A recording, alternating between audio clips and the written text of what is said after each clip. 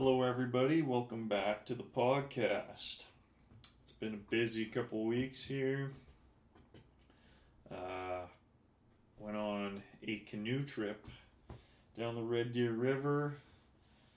On the weekend, was building fences for a couple weeks. All in all, extremely busy. Had some crazy shit happen. I guess we gotta talk about that in the world. Crazy shit. Which we will come and talk about in due course. Guess we'll talk about the good stuff first, maybe. Let's talk about the good stuff. Canoe trip. I've only been on a couple with my buddies, including this one we went on. We were planning initially to go on the North Saskatchewan, but due to weather and flooding, sounds like the levels of the river were too high. It was too dangerous to go on. So we went on the Red Deer River, which was more at everybody's level. It was also, it's not as easy as it sounds. It was easy this, I think, second day. The third day was really difficult. There was so much wind. There was just just an absolute pain in the ass to paddle up the river. Anyways, the first day we got there, we ended up canoeing during the night, which was pretty sweet. Put on some headlamps, went down the river a little bit for a half hour or so, and then made camp.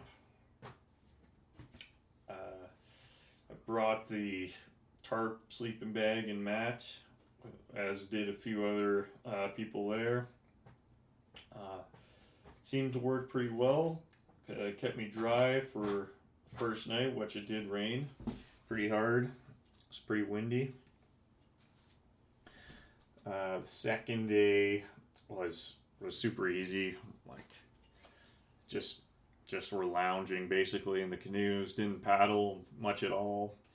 Was drinking all day, smoking, eating, swimming. Basically, just chilling out all day relaxing. And one of the cool things we did was jump off this old train bridge that I don't think anyone uses. I think it's not in use. It's a pretty tall bridge, pretty tall. That was fun, jumping off that thing. The highlight of that day was probably the storm that came through our campsite, though. We all thought it wasn't going to cross over us because the wind was blowing perpendicular to the storm, or perpendicular to us, and the storm was like past us in a different direction. But what ended up happening was the eye of the storm ended up going right over us, right on top of us. It was pouring, windy, and lightning was flashing. Definitely a unsettling sight. And some of us went to our tents to hide from the rain and the storm. But a few of us and our raincoats, quotations, had our raincoats on, which actually were shirtless, which was a joke because most of us didn't bring our raincoats. Decided to stand beside the fire during this torrential downpour of rain. And the remaining, we were just huddled by the fire, trying to keep warm. The steam was just coming off, heating us up, keeping us warm. So if you can imagine this menacing dark cloud over us, and 3 shirtless men and 3 people with rain gear on, huddled by the fire, trying to keep warm as it's just pouring and howling wind. All of us hammered, just super drunk. One of us would say, "Oh, it'll blow over in 15 minutes. It's going to be gone." And it continued to pour harder and harder.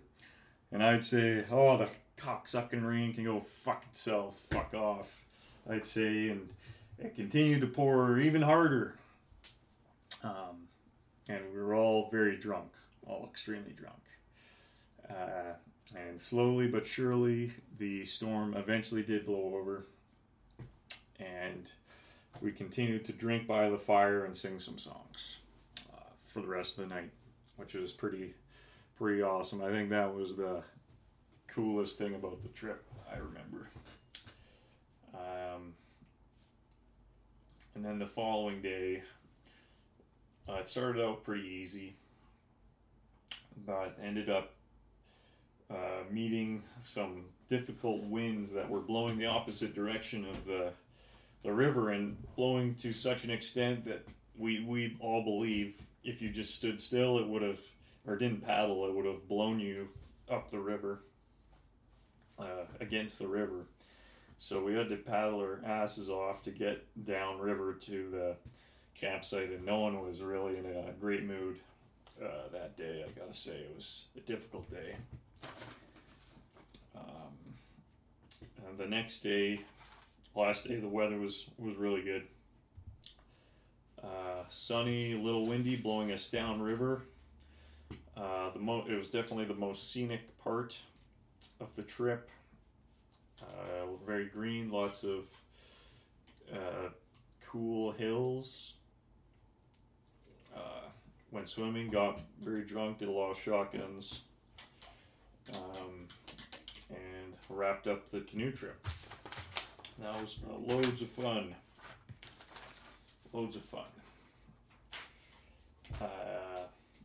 Looking forward to doing more, maybe next year. I don't even know if we're going to do. We might do another one this year. Get on the Saskatchewan when the weather's better. But if not this year, then definitely get on the river next year.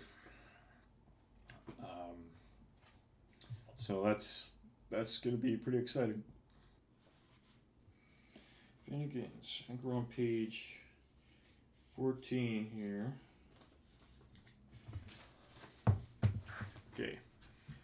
Had a wickard kish to hail dead turfs, for the bog lookit under the blay of her kish, as she ran to so this feege her curiosity, and be me so, but she found hersel sack full of swart, goody, quickenshoon, and small elegant brogues, so rich and sweet, sweat, blurry works at Hurdlesford, silent. 566 A.D.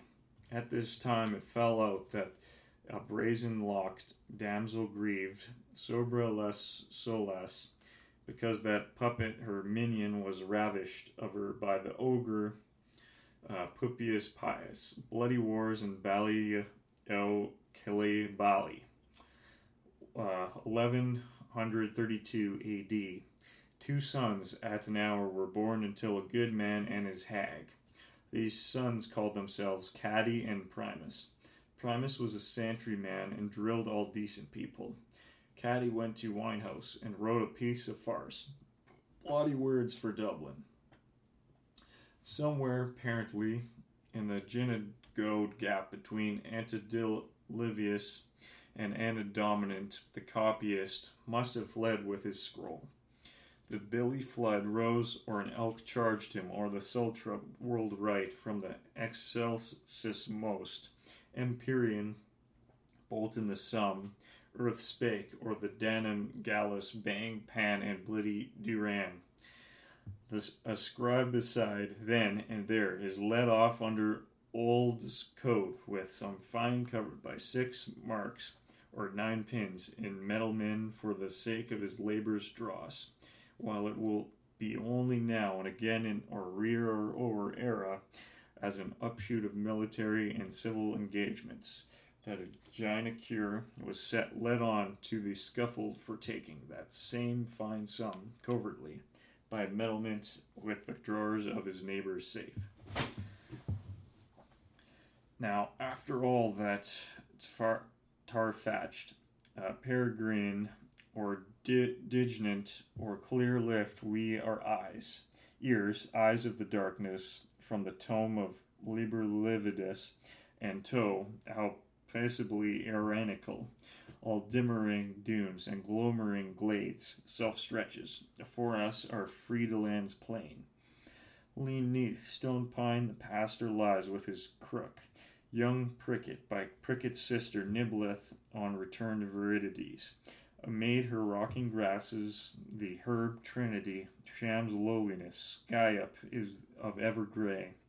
Thus too, for donkey's years, since the boats of Heber and Harryman, the cornflowers have been staying at Ballymud. The dusk rose has choosed out of Goatstown's hedges. Tulips have pressed together them by sweet rush. Townland of twined lights, the white horn and the red thorn have fairy gade the May valleys of Knockmaroon, and though for rings round them, during a chiliad of Haley gangs, the Formorians have brittled the two of the Danes, and the Oxman has been pestered by the firebugs, and the joints have thrown up Jerry building to the Kevenseys, and little on the green is child's father to the city, year, and laughed tears. These pack-ceiling buttonholes have quadrilled across the centuries, and whiff now waft to us fresh and made of all smiles, as on the eve of Kill All Who. Alright, that's the reading this week, guys. Hopefully we'll keep this more consistent, and if not, then so be it. I'm pretty busy, so we'll see what happens. See what happens in the next few weeks here.